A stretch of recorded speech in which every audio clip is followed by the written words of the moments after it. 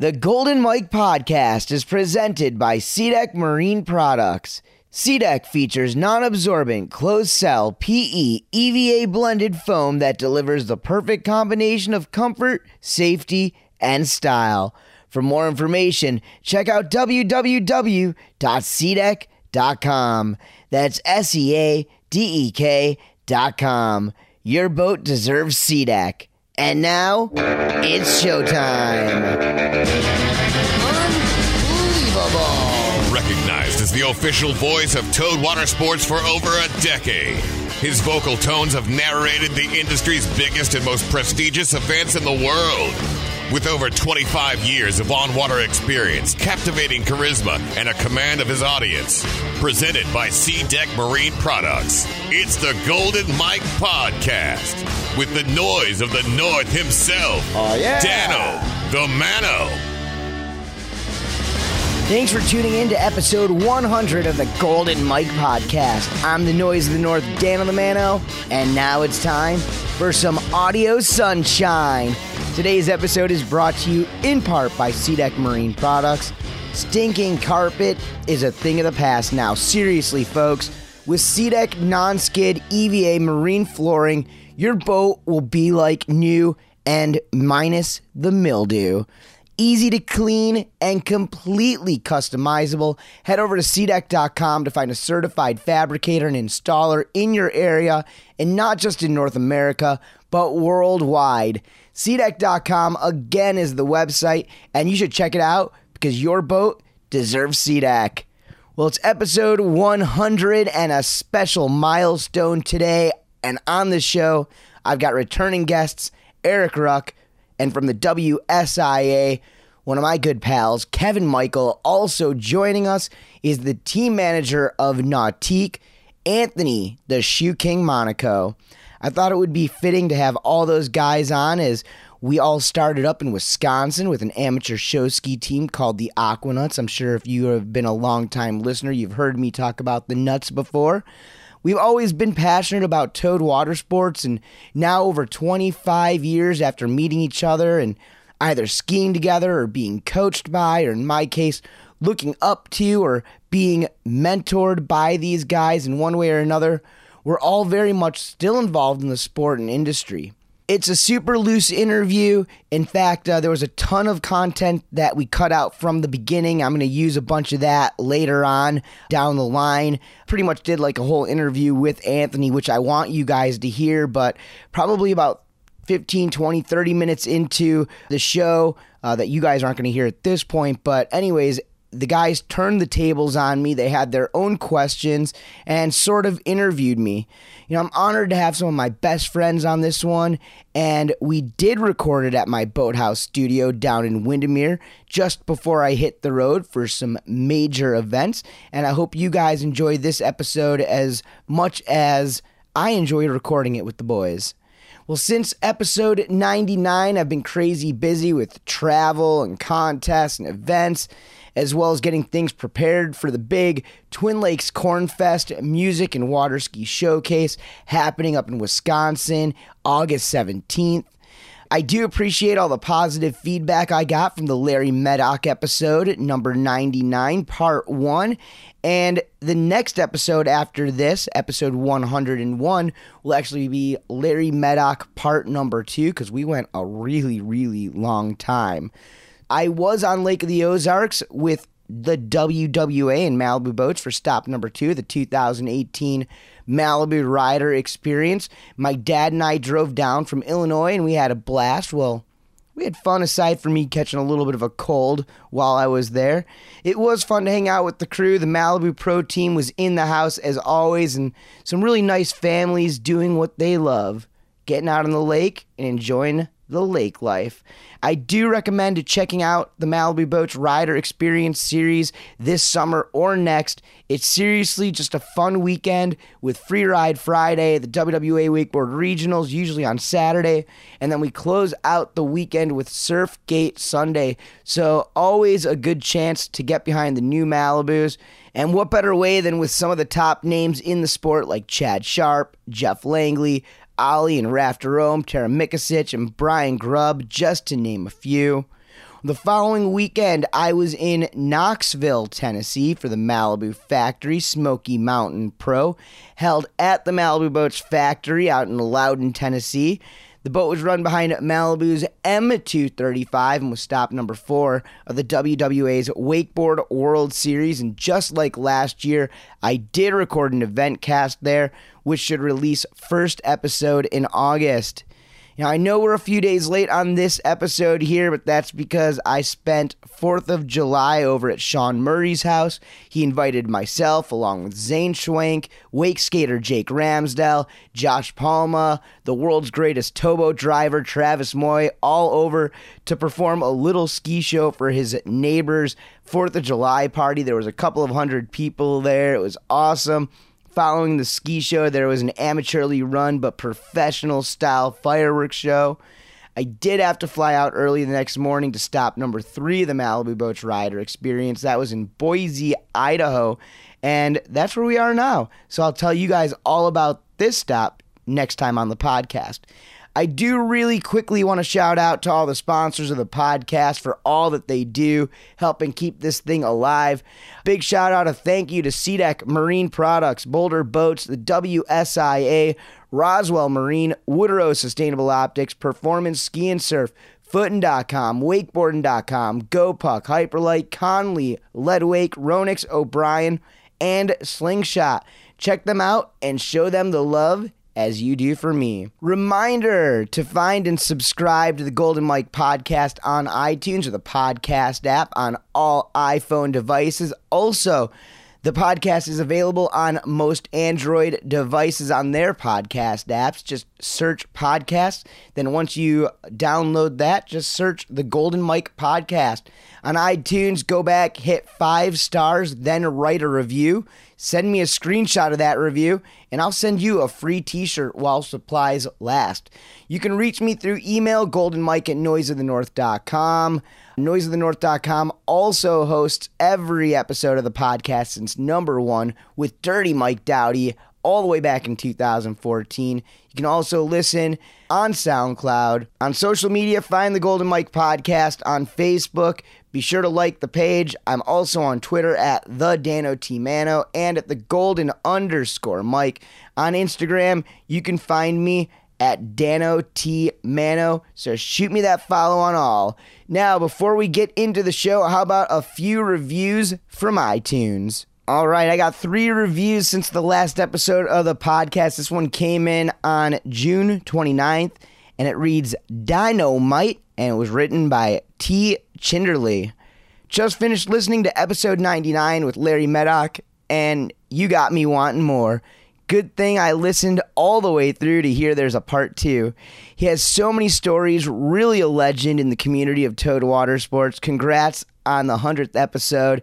Can't wait for the next 100. Hey, thanks T. Chinderley. The next one comes to us from Wake a Lot, and it's titled Wake a Lot. Huge fan of episode 99. This was wicked fun to listen to. Learned a lot that I didn't anticipate learning. Yeah. And our final review comes to us from the Dirty Dooner himself. Dano is the man.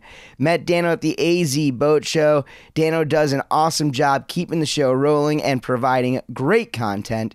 Keep up the good work. Thanks, guys. Hey, make sure you guys write me that review on iTunes, and I will read it out loud right here on the show. Screenshot it, send it to me any which way you can, and I do appreciate it. All right, y'all, that's it. That's all. Let's get back to the Boathouse studio right now with my guests, Erik Ruck, Kevin Michael, and Anthony Monaco, right here on the Golden Mike Podcast. This is your 100th episode of the Golden Mike Podcast. I look around this lakefront studio you have assembled here. We have custom SeaDeck all over the place. Kev, would this possibly be called the Centurion of the Golden Mike? Yeah, I get if that's a one. Is that what 100 is? A century? I think so. Yeah. Yes, exactly. Good call, Rock. Yeah, one time I think Chet Sharp wanted to write a book called the Centurion. Yeah. I'd love to read I heard about that book. So, but yeah, I mean, I put some questions together. We thought we'd kind of hijack this thing a little bit, and I think there's so many fans of yours that you've amassed over the years, and so many parents that are avid listeners of this show, and so many people have listened to you interview other people. So we thought we'd have some fun and kind of flip the script on you, buddy.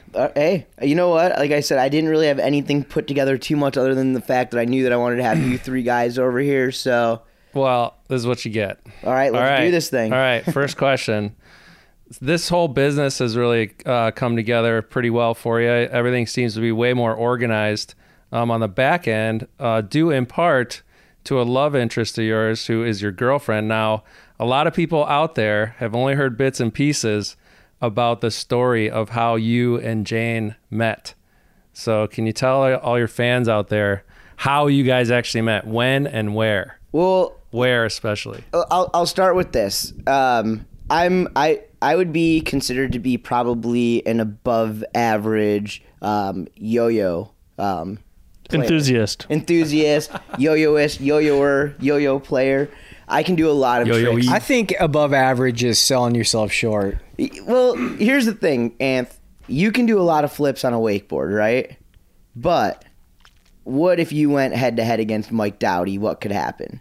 So you could show up at your Lake Benedict back in Wisconsin, and still today at 40-something years old, people will look at you and be like, whoa, look at that guy. That guy should go pro.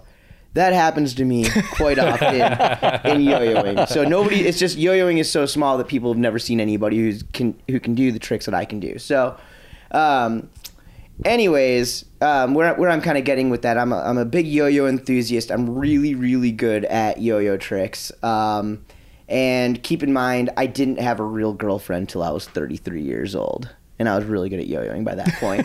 So my lovely lady, my love Jane, she and I actually met at a yo-yo contest. We met at the Illinois State Yo-Yo Contest. I was there announcing as well as competing. And on that particular day, I was taken out by, I think, a 14-year-old girl beat me in the contest.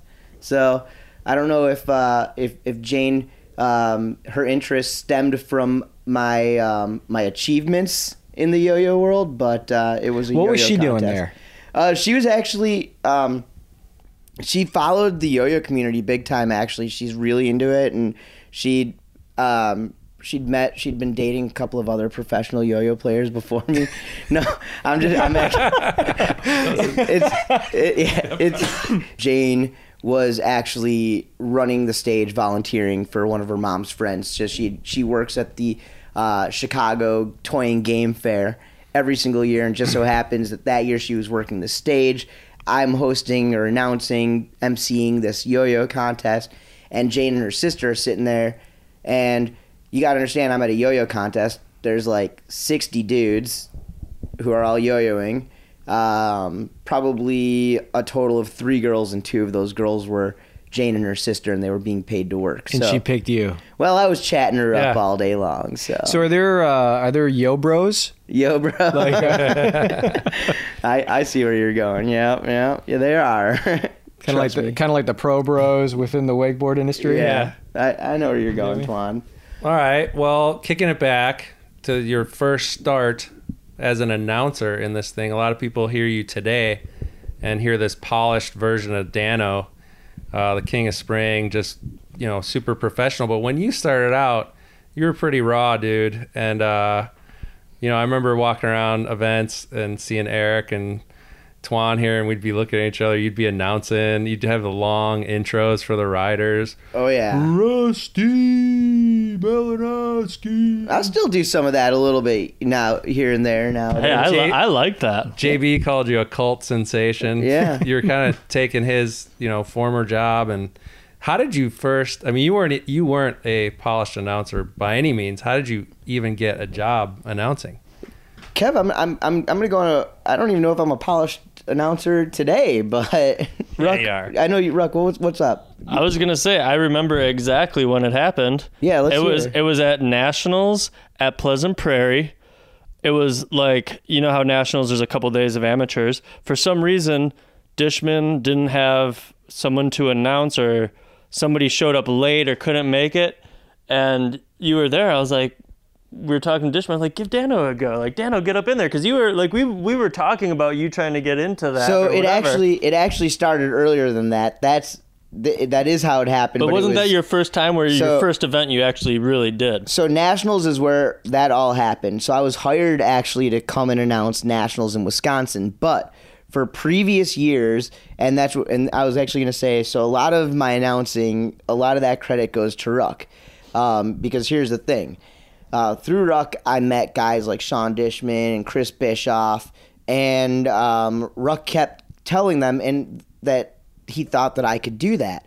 And the reason where I think it all started from, Ruckster, was there was a certain 33rd Street restaurant or tavern or something. Mugsy's is what it was called.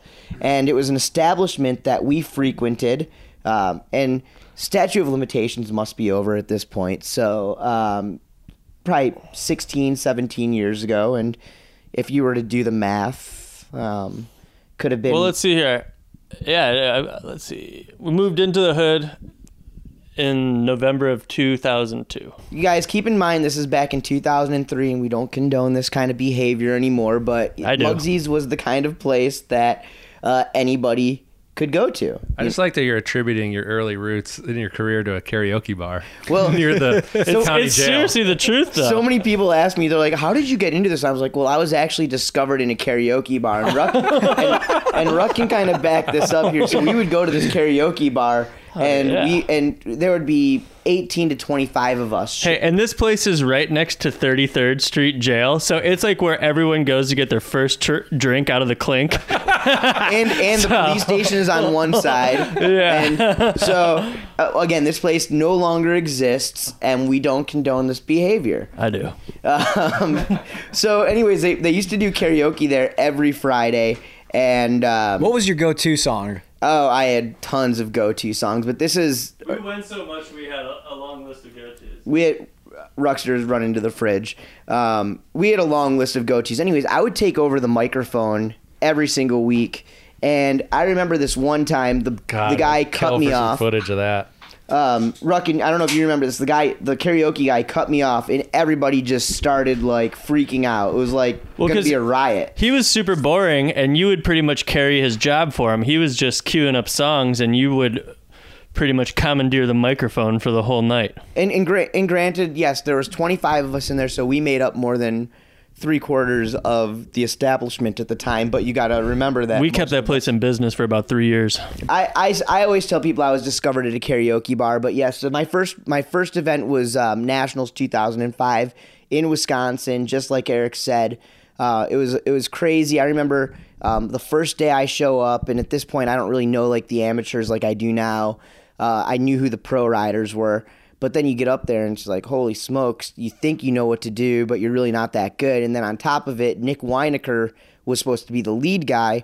Well, his flight was canceled, so he doesn't even show up. So they throw Ryan Lemos, who at the time worked for Nautique, up into the Actually, tower. he was working, I think, when he went to Hyperlight. Right? So he's with maybe he was with Hyperlight at this time, but he'd just gotten done working with Nautique. So they threw him up there with me, and I can credit Ryan Lemos with, and Twan, you'll like this, the real estate line that I use all the time. Plenty of real estate left on the water. I learned that at my first Nationals. That's a Lemos quote. So, yes, 05 was my first year. I was not very polished. I love to do humongous intros, and I credit knowing how to announce to watching many years of wrestling. So, Dano, we got some questions from the field. Some of our friends have sent in some questions. So you guys actually kind of prepped Well, I think people have been in anticipation of this 100th episode, so they've been sending in questions for you. Wow. One comes from a good friend of ours, Jimmy LaRich, and he's out in Oregon right now doing well with Lifestyle Wake and Never Summer. But I had lunch with him today, and he wants to know about a certain alter ego of yours. I think you might have a couple, but one of them is named The Kid. So, The Kid. Well, Jimmy knows darn well who the Kid is, right? The The kid needs his keys. The kid at one time thought he needed his keys. The kid was this thing that happened to me. Again, this is many, many years ago, and sort of before I've mellowed out on some of the Curriculars. extracurricular activities that I like to do, as far as like partying and just chugging beers all day long.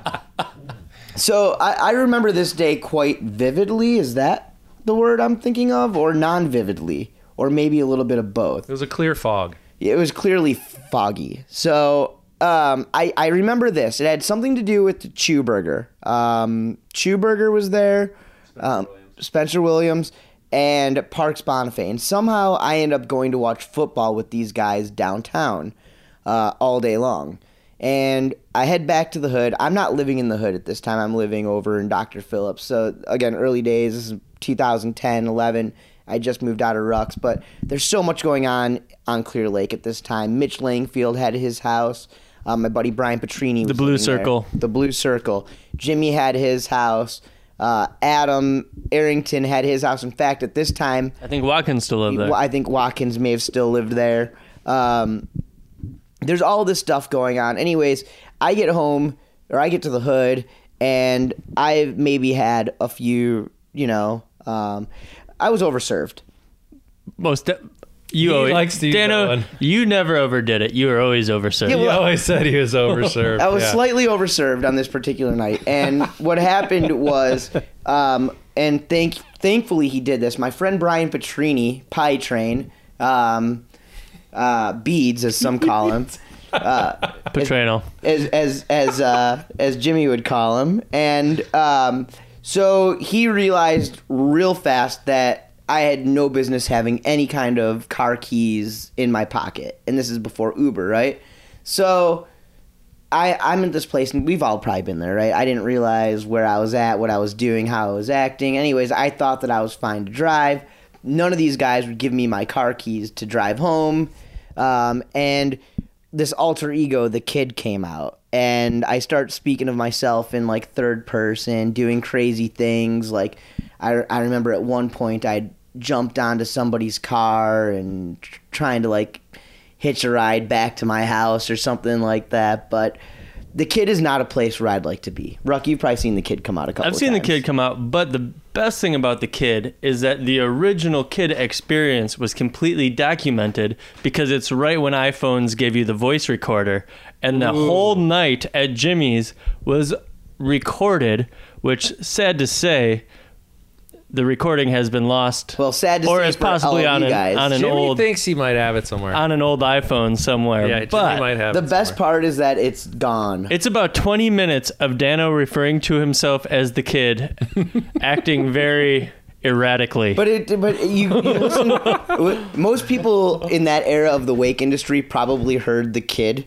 audio. That was one of those things that used to make me so mad about Jimmy, is that, like, he was such a little kid. Him and Adam would both voice record people all the time. So, like, people are out having a good time, and it's like, okay, nowadays we deal with it with social media, but it was like at this time, it was like, okay, we're out having a good time, like, no photos, no videos, no nothing. I mean, you don't really have to worry about that. And then all of a sudden, I show up the next day at Jimmy's house, like, oh, nothing happened. No one's going to remember that. And it's like, dude, everybody in the world loves the kid.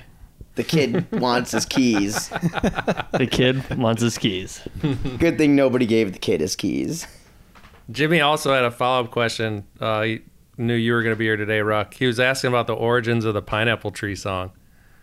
Be cool if you get a audio sample of that. To tell you the truth, I don't even remember where it came from. I just remember we were on a trip one time that Dano was at, and it was me and Murray. We had guitars with us, and we just were messing around with this little chord, little pattern that. Do you remember that? You remember how it goes, or no? Not kind of, but we were just messing around with this little thing, and Dano was with us the whole time and just started putting some words to it. And Well, you know the Pineapple Tree song, and I may have talked about this on the Murray episode, and the Pineapple Tree song was something that, like, Ruck, you were like this was back in the Hyperlight days and like old days, like Greg Dick was around and stuff like that, and you guys were all egging me on to sing the Pineapple Tree song, but really where that song stemmed at Masters. From, we were on our way to Masters. This was when we did that road trip from you, me, and Murray. We road tripped from Pro Tour to the Masters in your van. So it was a long time ago, and where the song stemmed from was myself and Erik, along with a lot of other people. We used to go to this bar called O'Reilly's Lantern Pub or something like that. Riley's Lantern Pub. Riley's. That's where Kinda played. Yep. We went and we used to go watch this hippie band, and we were there for a festival one time. They had the back door open, and I walked out there, and they had this palm tree growing out of the concrete ground that was as wide as it was tall. So it was like 8 feet tall and like 8 feet wide, and it looked to me, and again, this was a different time in my life, so it looked to me like a gigantic pineapple. And I came up with the Pineapple Tree song. We used to, back when in the early days with Ruck, I moved in with Erik around 2002, 2003. We used to always write songs. The Yellow Room Blues. Totally. In fact, the night before Erik's wedding, Erik even pulled out this book, and it had all kinds of crazy notes. I think I still have all of them. I'm sure you do. I do have all. It had like all of Erik's old songs in it, but it was like he had a notebook of mine. It had the alpaca stuff in it, like the alpaca information from when I sold alpaca rugs. I remember that. Side note. Yeah, on a side note, the alpaca stage of my life. Was it a kiosk in the mall? It was a kiosk. It was a store. It was a lot of things, but yeah it was. It wasn't my brightest moment of my life. Hey, you gotta sell start any? somewhere. Alpaca days. Did you sell any though? Yeah, no, I think I sold alpaca fur for about 2 months, and I think I sold maybe $45 worth of alpaca fur ever.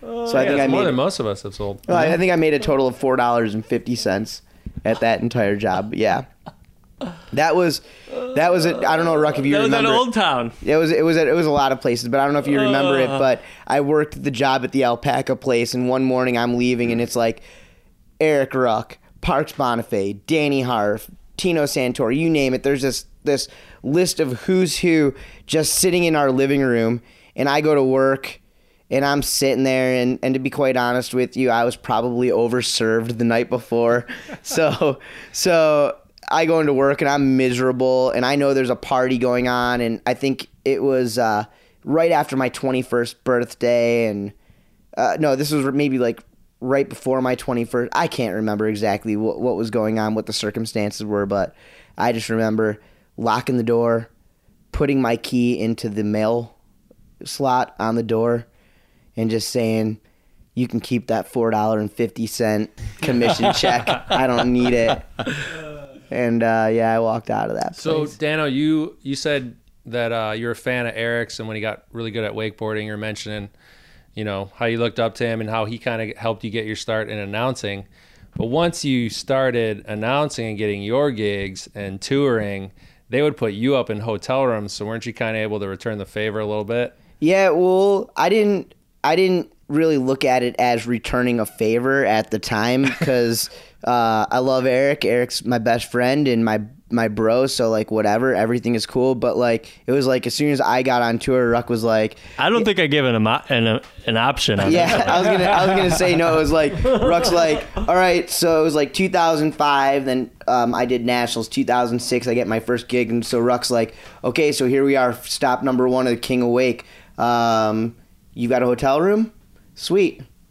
I'll just sleep right there in that side of the bed. But who is normally your roommate, Dano, on tour already? Was Corum, right? No, or you? No, back in the old days. In the beginning, it was Kevco. Kevco and myself would always be in hotel rooms, or myself and the NIC would have a hotel room. But between 2006 and about 2010, is that roughly when you stopped competing or so, Ruck? Probably 2010, 2011 was probably my last year, somewhere in there. Between that time, I always had the honor of not only sharing my room with Erik, but I also had the honor of sharing my bed with Erik at all of those stops as well. Which I didn't care. Yeah, but what about me? Because for a long that meant that it left no room for me to share my bed with anybody else on the road. I was married and not worried about it, and basically, that wasn't going to happen for you anyways. Spoken like a true friend. Yeah, well, you know what? I wouldn't change it at all. It was awesome. But yes, I do recall. I think it was my first 5 or so years on the road that everywhere I went, Ruckster and myself would share the quarters. So Yeah, And Eric had a guitar a lot of those. Ron Seidenglantz coined the frame. We were doubling up. we doubled up. We were doubling up. It was good. It was good, man. All good memories and stuff. Dano, out of all those years, do you have a single most favorite event that you can speak of? Man, there's been so many events, and it's tough to pinpoint one thing down, but there's like different times, different eras, different areas and stuff like that. Always loved going out to Texas and doing like rail jams with Bill Geiger. Texas style. Doing it Texas style. Those are like where I got to meet guys like Joey Bradley and Who do we Tom got here? Fouché. We got Richie. We got DJ Pool Yeah, Boy. how would Bill Geiger invite you to an event? What was his? It was. Tom Fouché does an amazing Bill Geiger. This was like a crazy time. Like all of a sudden, it was like I fell into this gig announcing these events. Like It was a cult sensation. like JB would say, it was like a cult sensation. And then all of a sudden, this guy from Texas finds out about me. He's like, "Dude, I gotta have you out." And his name's Bill Geiger, and it's like, what do you get when you take 2 pools over 50,000 gallons of water, separate them with some gnarly features, and bring out some of the best wakeboarders in the world? It's a rail jam, Texas style. That's right, down at Gillies. Those were always fun because that would bring together a lot of the East Coast guys with the Texas crew. One of my favorite things ever that I got to do was I went to Ireland with Joey Meddock, Daniel Watkins, and Ike. And actually, that trip was meant for Eric and Parks to come with me. These Irish guys that I met were like, "Dano, we want to bring you out, and we're going to let you bring whoever you want." And so I was like, well, and they're like, "We'd like for you to bring Parks and Eric." And I told Parks and Eric, and I don't have the words straight out of their mouth, but it was basically like both of them looked at me like it was too good to be true, kind of at the time. Like, come on, what's the catch on this one? And Daniel Watkins had caught wind about this trip, and he was like, "I don't care if Parks and PB don't want to go, book it. You, me, and Ike, we're going." And he's like, "We're bringing Meddock." So that one, Ireland was pretty insane. Ike, we went and got our hair cut. We went and got shaves at like 3 a.m. And Ike has got, Brett Eisenhower is the only guy that I know that could, maybe Chad could too, but who could walk out of a barber shop at 3:30 in the morning when nobody's on the street, find somebody, and pick a fight with him. That was just Ike. But yeah, Ireland was insane, and you know, it again, it's like it's tough to say. There've been so many events over the years, but a lot of the Texas events always stuck out. You know, one event that I remember was really, really good, and Ruck, I think you were there. Kev, you were probably there too. Was Arizona Wake Lab? Something about Oh yeah, that was a fun one. something about Kevko that had event. a great time at that one. Yeah, Kevko did have a great time at that event. And on that event, and I don't know. Oh, you know who we saw at that event? Kid Ches. Yep. Remember Ches came going on? back to the old Aquanut days. We also saw Kid Rock, He guys. lives in that area, right? Yep. Yeah, I remember he came out to that. Red Bull in general, Yeah. during that time threw some incredible one-off events. Yeah. Those were on back, Chaz. yeah. I mean, again, after so many years, it's really, really, really tough. It's tough to say. I mean, there have been so many amazingly good times forgotten, unfortunately, too. Because you were overserved. Because I was overserved always. Never my fault. Well, you're always on the go too, so Yeah. time moves fast. Quick break, everybody, for a quick shout out to my pals at Ronix. In case you guys didn't know, Erik Ruck is not only a pro rider for Ronix, but he takes care of a ton of the behind-the-scenes business as well. In front of the scenes, Erik is still shredding hard, but these days, mostly on the wake surfer. Ruck's board of choice is the Powerfish Technora, and you can have a look at that along with all the boards and gear for any style at ronixwake.com. While you're there, locate a Ronix dealer near you and schedule a demo today. ronixwake.com is the website. And now, let's get back to the show with Erik, Anth, and Kev right here on the Golden Mike Podcast. One thing I noticed over the years is that you've always been super gracious with riders and their parents. You have you understand that everyone means something to this industry and to this event, and that everyone matters. I think you did a great job of kind of going outside your job description of just calling balls and strikes on the water to really, calling out parents by name. And all of a sudden all these parents were fans of yours and stuff. And I'm sure like you would have some crazy stories about like wake dads and like, funny parent stories over the years. So the best thing, especially in the old days, was like we would always be like announcing from a tower, right? So one of the best things ever is to like sit there and watch people doing things, pretending like they're not doing something, right? And one thing that I caught on to pretty quickly, and again, keep in mind, I don't come from this competitive like family. Like we didn't do events where it was like, oh, is Danny gonna be on the podium today? It was never like that. Like the only sports that I did were team sports, and so it was never like I didn't come from this world where you are looking for results, waiting for results. So I started announcing, and the results boards are always on the side of the announcer's tower, and I start realizing that a lot of the parents at certain times of the day are hanging around the announcer's tower, right? So. Didn't you have a phrase for them? Well, they were sort of creeping around the announcer's tower. So, you got to, okay, so like fathers who I'm talking about, Steele Lafferty's dad, Bob and Phil Sovin's dad, Daniel Powers' dad.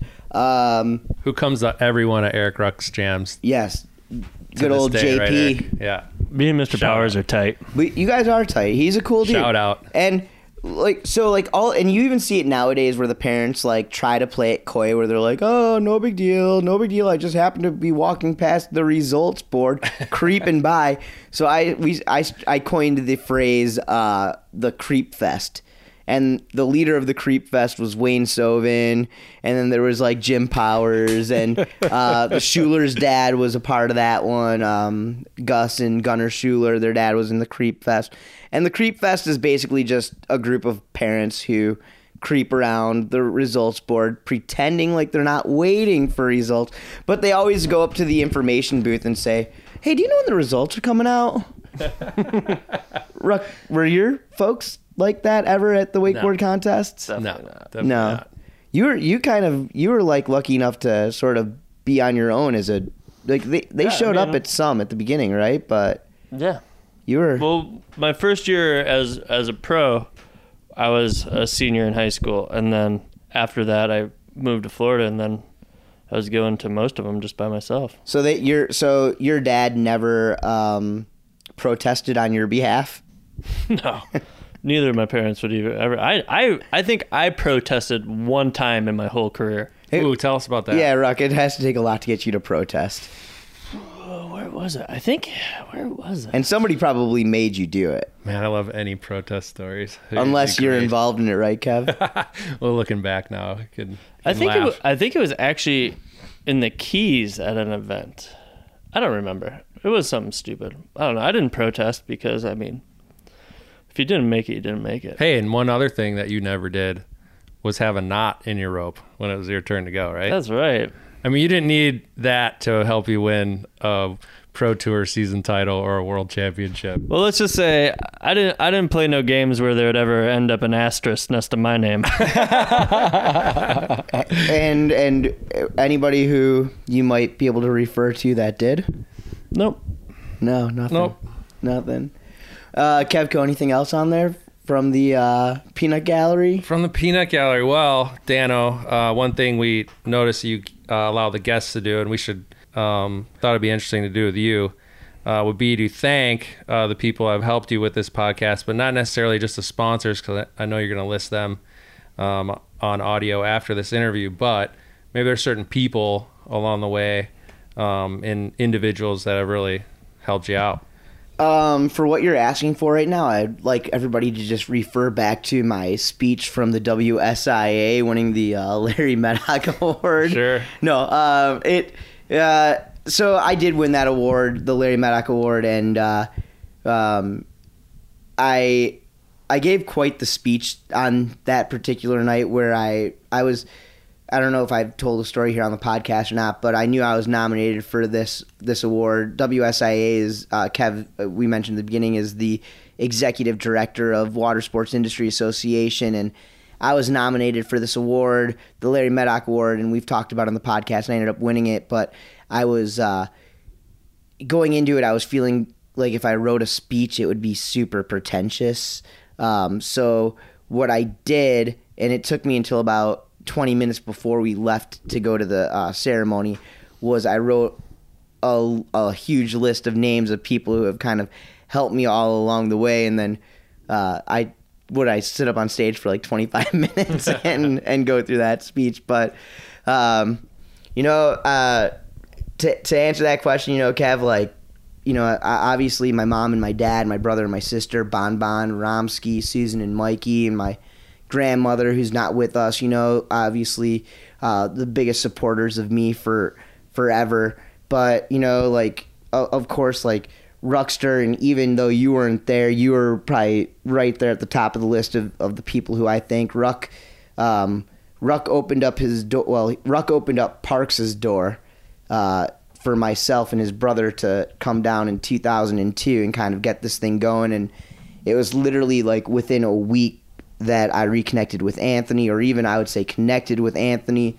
And it was because of Anthony that I got to go out and really hone my skills on a water ski. And I skied with Anthony like 5-6 days a week when I first moved down to Florida. Kev, you came around.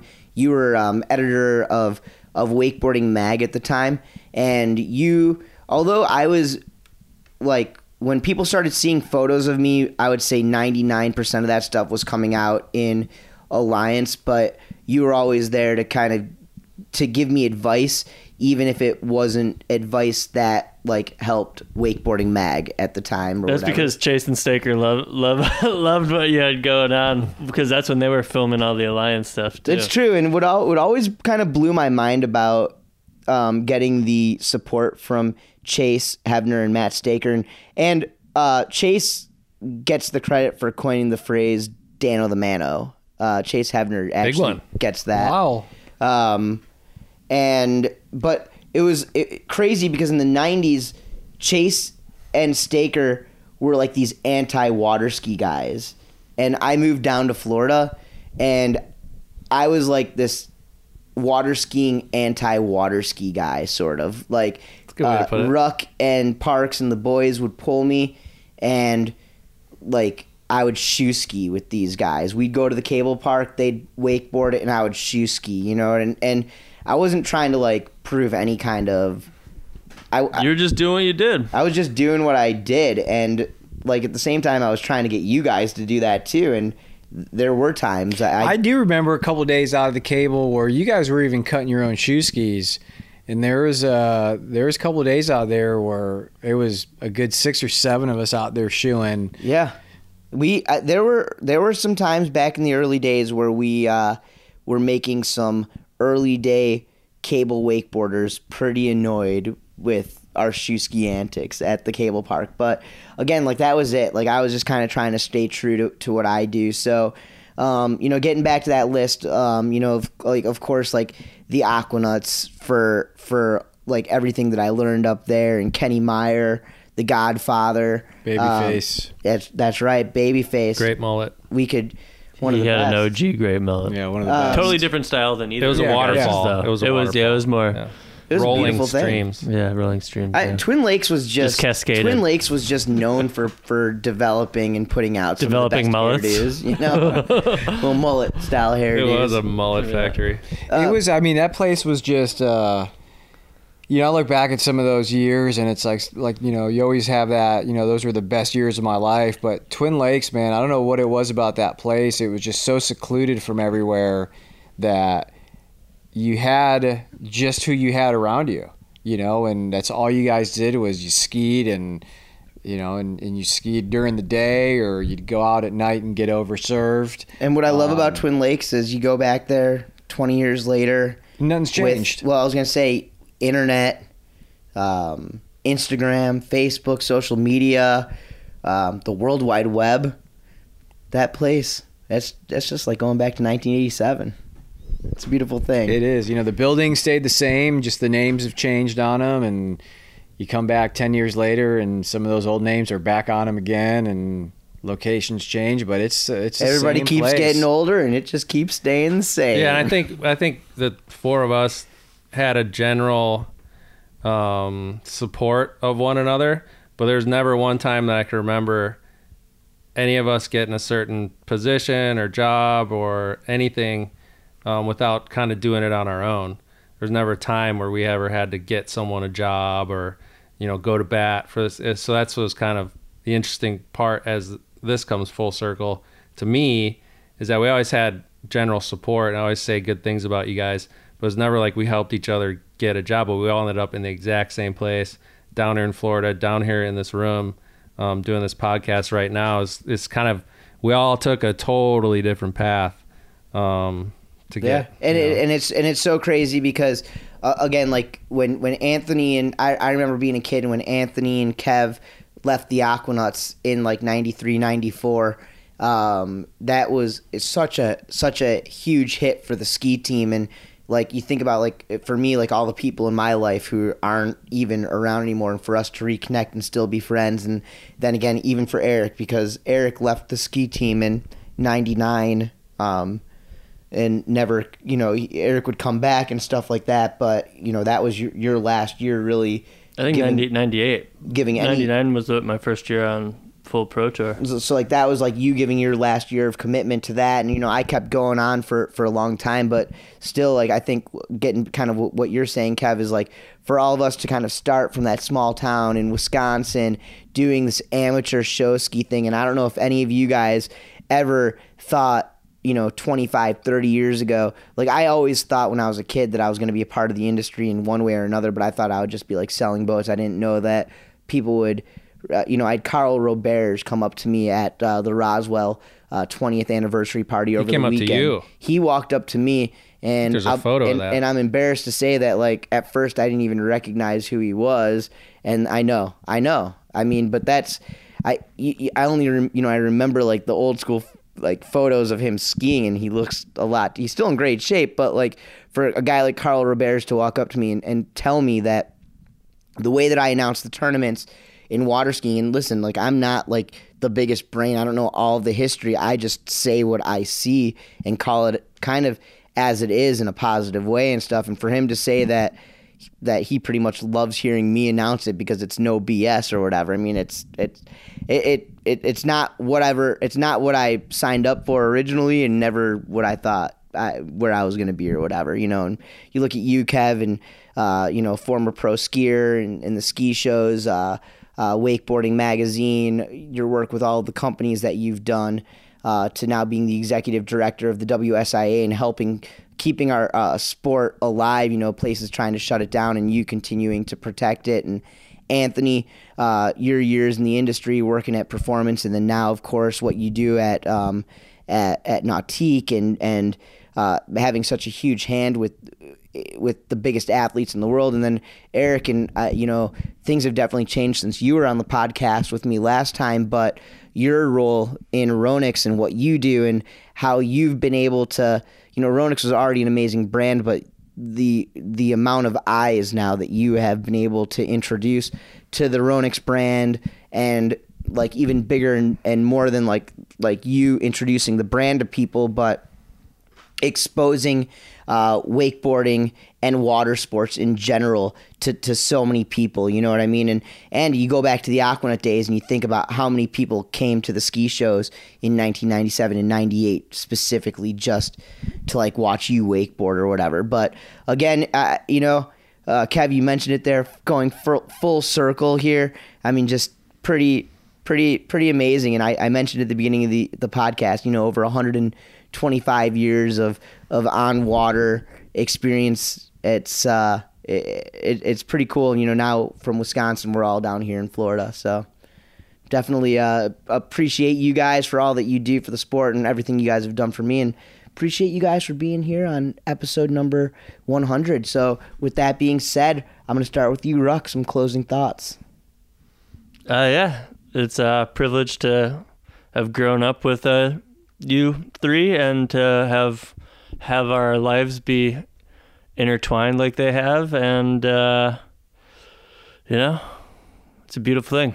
It's a good world. It's cool that the four of us kind of have turned into in our own rights in different spectrums, promoting this thing that we all love in a positive light and more or less sharing the love and teaching people about the love that the sport can produce. Absolutely. Kevco?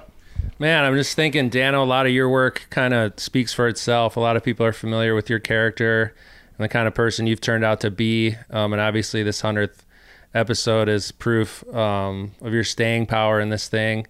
Erik, when I think of Erik and his career, I'm just honored to be friends with the guy. He's very humble.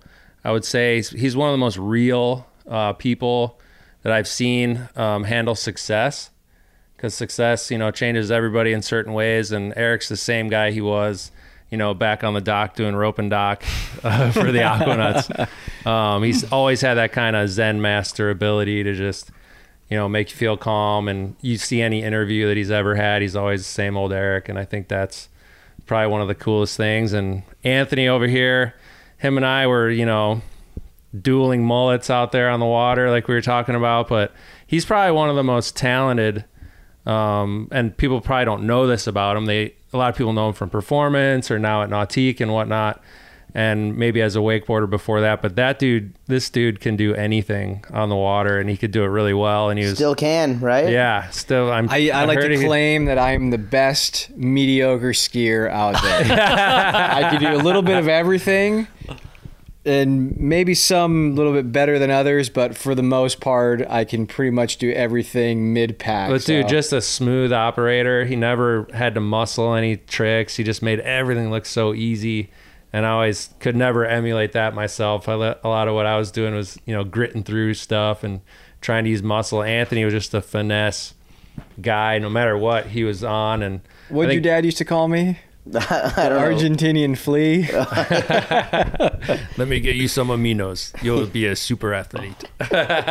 You were a super athlete. You guys were the super athletes. But yeah, I think anyone that you talk to that dealt with Anthony at performance and whatnot will just say, great dude, no ego. And I think that's, what you guys have collectively in this room, share in common. There's really no ego behind what you're doing. You guys are in it for the love, and that's obvious to me. And so sitting here today, looking back on all these years, it's really not a lot has changed. I mean, the way we operate in our lives have changed, but we've slightly matured. Just slightly, thankfully. But it's still that same drive as, growing up in the summers in Twin Lakes.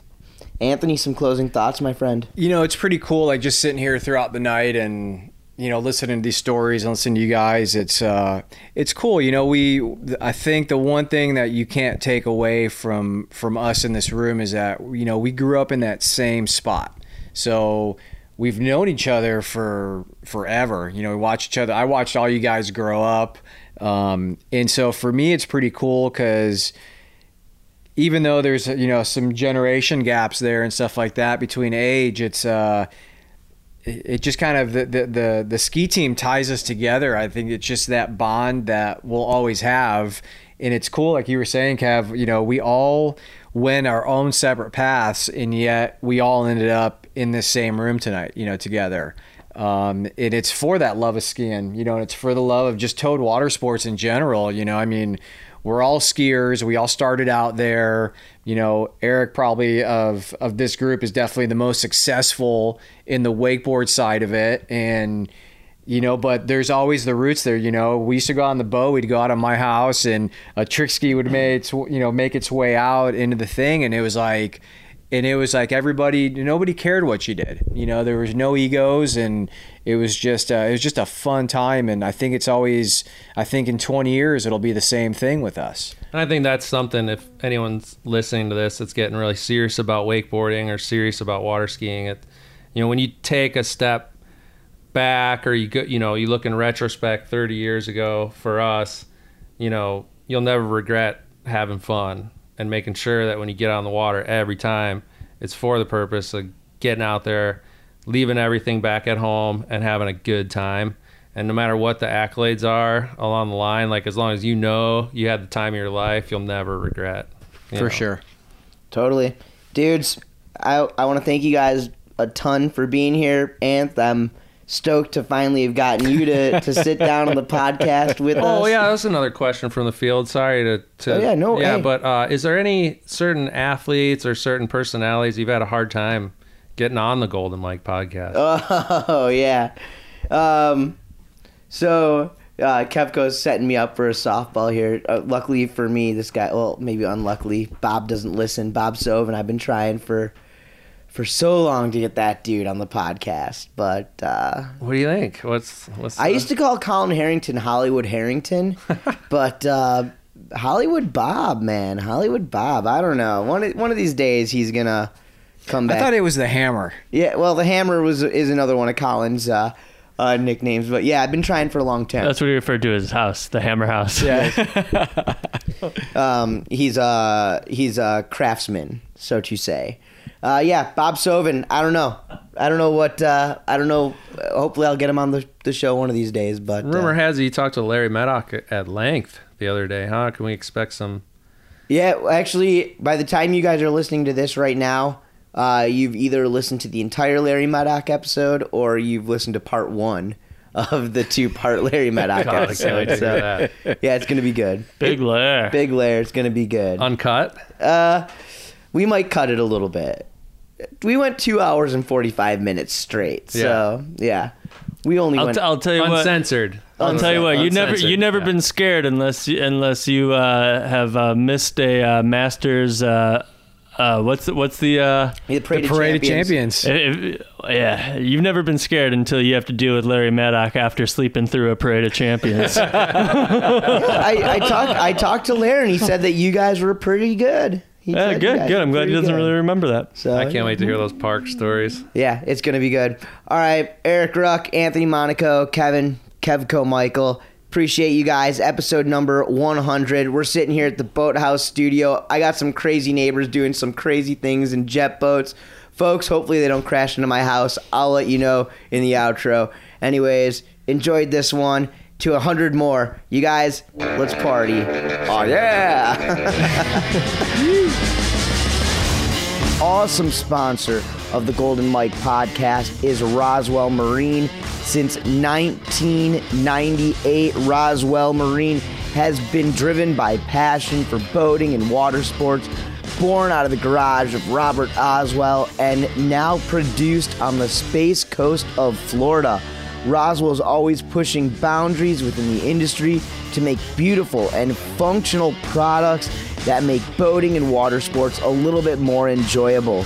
With multiple awards in innovation, industry first, and the business motto of quality without compromise, Roswell Marine's proven performance has helped define the wake industry for nearly 2 decades. Whether you're depending upon a Universal Tower or Neptune's, aka the king of tower speakers, Roswell products are built to perform reliably from the day you unbox them. Go to RoswellMarine.com to find out more info. Again, that's RoswellMarine.com. Lead Wake bags are designed with wake surfers and wakeboarders in mind. Lead Wake bags are designed perfectly to be stacked and placed in tight spaces. Custom designed Lead Wake bags are easy to shift around in your boat and will help clean up any wake without having to fill excess water bags or move your friends around. You can buy Lead Wake in multiple sizes, but I recommend the 50-pounders, and so do some of the biggest names in wake, including Danny Harp and Sean Murray, just to name a couple. Lead Wake ships free anywhere inside the USA. You can find out more and order online at leadwake.com. That's LEADWAKE.com. Lead Wake. Presented by Sea Deck Marine Products. It's the Golden Mike Podcast with the noise of the North, Dano the Mano. All right, well, a big thank you to the boys for coming by and celebrating this milestone episode with me. It was certainly a little loose, and the guys were definitely trying to get some risque audio from me. But in the end, it was just a good time and a reminder to me about how much this sport and industry has given me.